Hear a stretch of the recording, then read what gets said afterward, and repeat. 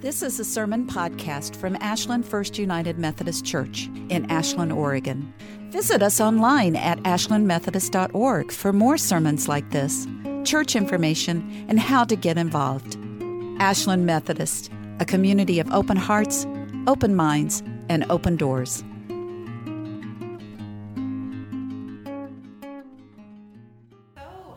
There was a few of us that went to annual conference this past week.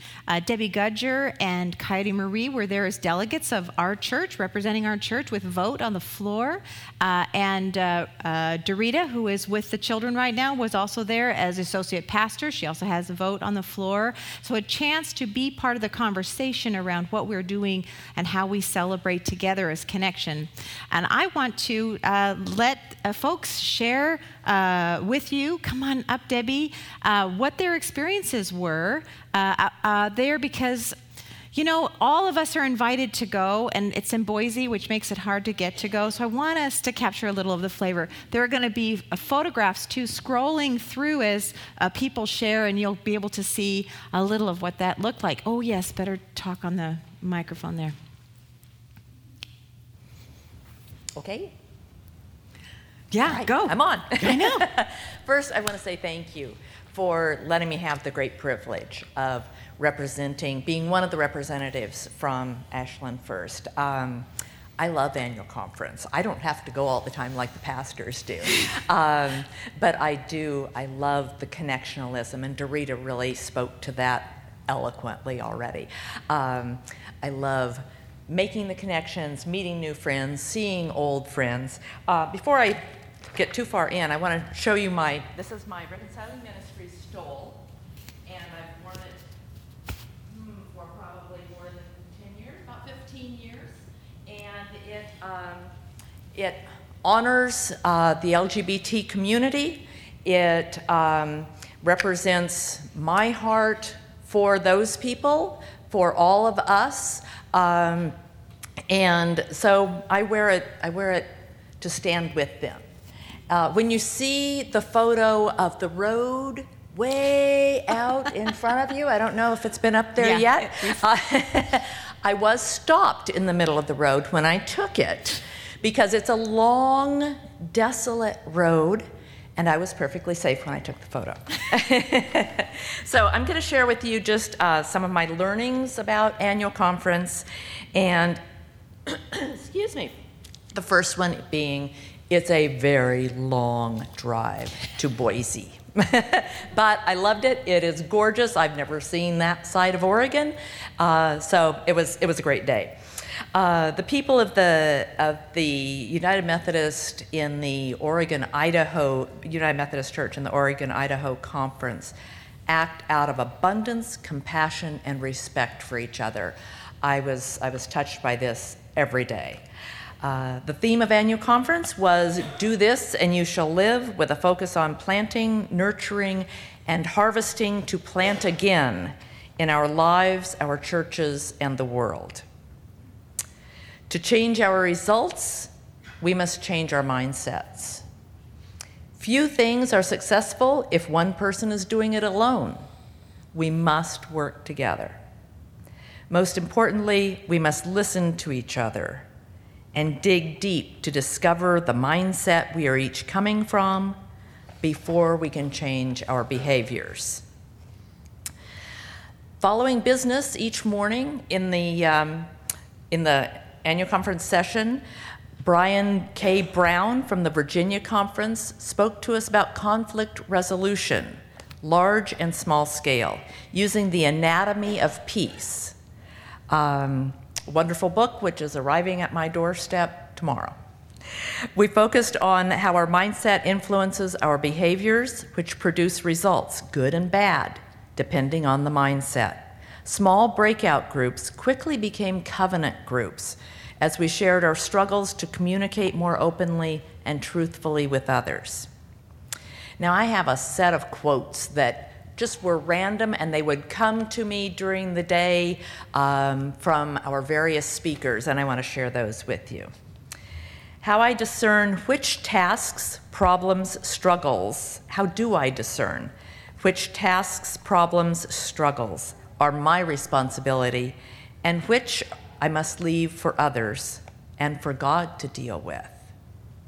We don't have to do them all. We don't have to take that upon ourselves. We need less charity and more justice-motivated action. As soon as the church stops being a beacon of transformation, it becomes irrelevant. The church must be a voice of peace and justice. We must develop leaders who develop leaders. It's time for disruptive innovation in our churches. And I would add, with wisdom. Who is our neighbor? How do we work with rather than for our neighbors? If it were enough to be right, we'd be winning. Don't call each other out, call ourselves out. You never know what's going to happen when we start down a path of healing. And that's from Bishop Elaine. My favorite moments from annual conference were witnessing the ceremonial return of land at Wallowa Lake Camp to the Nez Perce tribe. And I'm sure that Coyote Marie will be talking to us about that. Witnessing the commission of Jesse Cummins as a provisional elder in the Oregon-Idaho Conference. And in the same service, we honored 5 retiring clergy, including Pamela Nelson Munson. And the last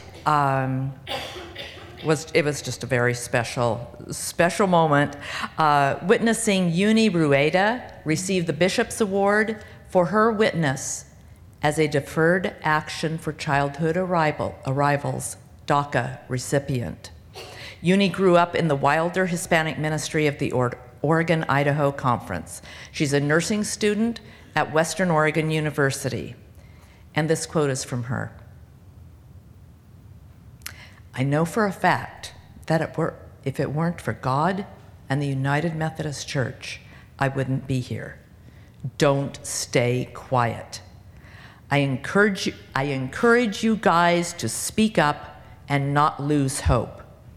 It amazes me to see how God is working in us, especially in these times. Amen, and thank you again. Katie, come on in. I don't think there was a dry eye in the conference when Uni shared her story, and her plea, don't stay quiet, resonated for me also, and for many others. Thank you for sharing that, Debbie. Good morning, everyone. How y'all doing? I wasn't planning on being here this morning. My canoe got a little tippy yesterday, but about 9 o'clock this morning, it steadied itself, and I received these words I'd like to share with you today. There's a river that runs through Boise, Idaho. Do you all know what the name of the river is? It's Boise River, okay?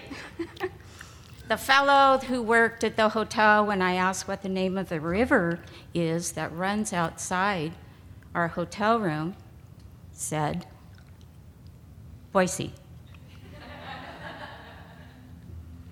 It's named by Canadian French trappers who arrived in the area in the 1840s. Before then, it was named Reed River by the indigenous people that's there. It runs about 120 miles or so.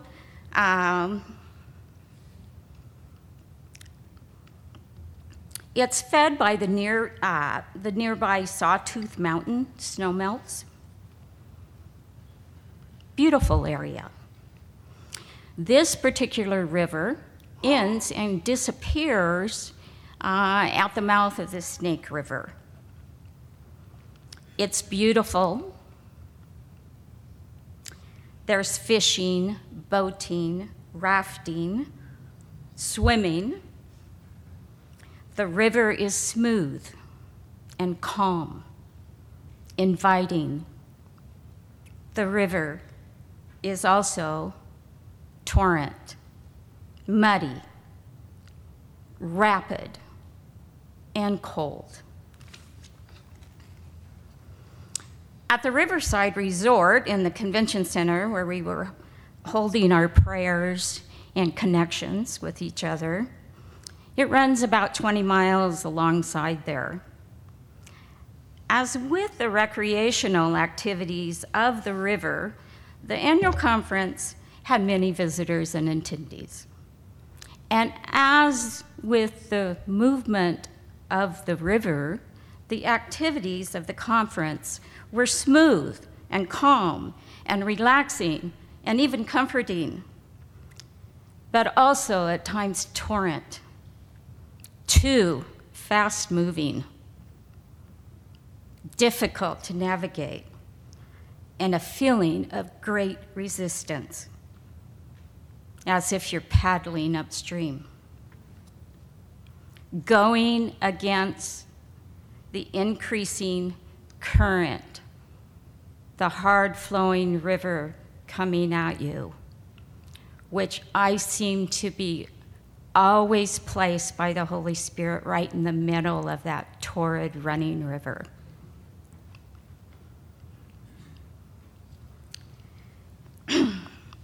At times, taking turns around unfamiliar bends. Have any of you ever been in that sort of feeling, what's next around the corner? Not knowing if you were going to sink or swim. And not knowing if your canoe was going to leak or if it was going to be hit by a big boulder in the middle of the river that the water's been covering up, and you don't discover it until you got a big hole in your canoe when you're right on top of that big boulder. It's too late, you're thinking by then. But somehow, some part of that water that's flowing in and around you tips over slightly the vessel that you're in, and you're able to get off that big boulder that's stopping you from moving forward. I found out through prayers and ceremonies and the actions that we were voting on and discussing held me in a vessel of contemplative consciousness. It held me into reasoning why I was there. And I was there for you. I was there for my church. And in my own seeking, I was there for the Creator. Now, we voted on women and girls' rights. We had heated discussions at the small table talks where we all had differences of opinion on what type of addendums should be added,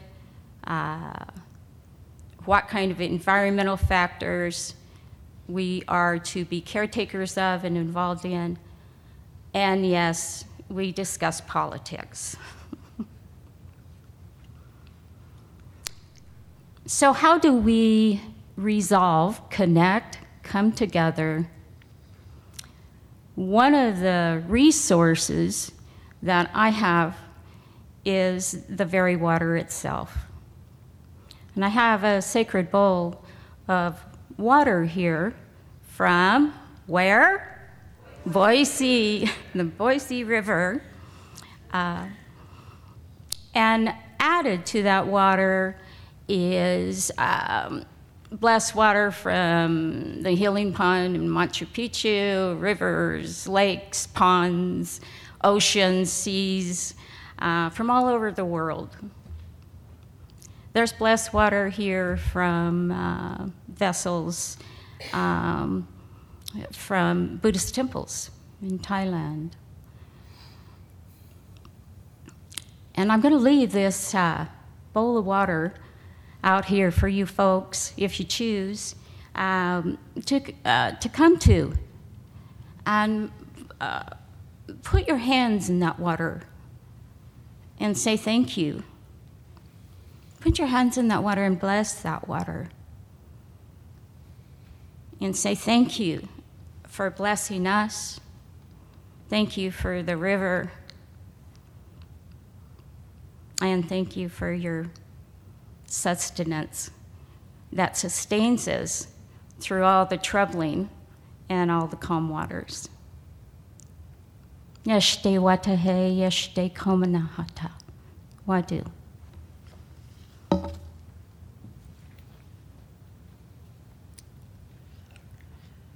So I'd like us to play a clip, the first 3-minute clip from this is the director you're going to hear of the Greater Northwest Innovation Vitality Team.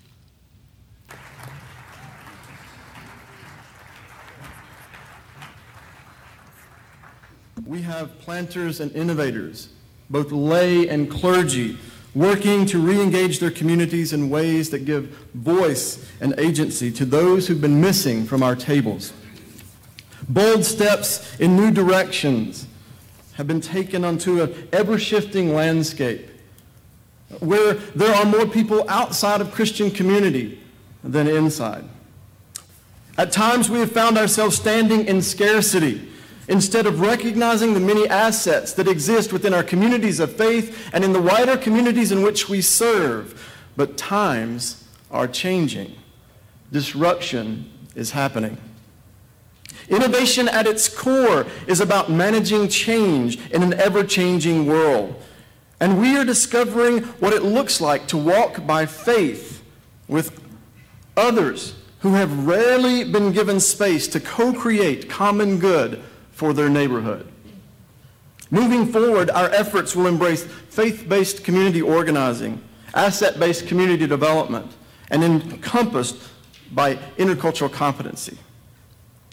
In Alaska, I want to celebrate this with you. In Alaska this July, we will be launching a new place in the Nunuka Valley led by an Alaska native, Reverend Murray Crooks. This is a multicultural.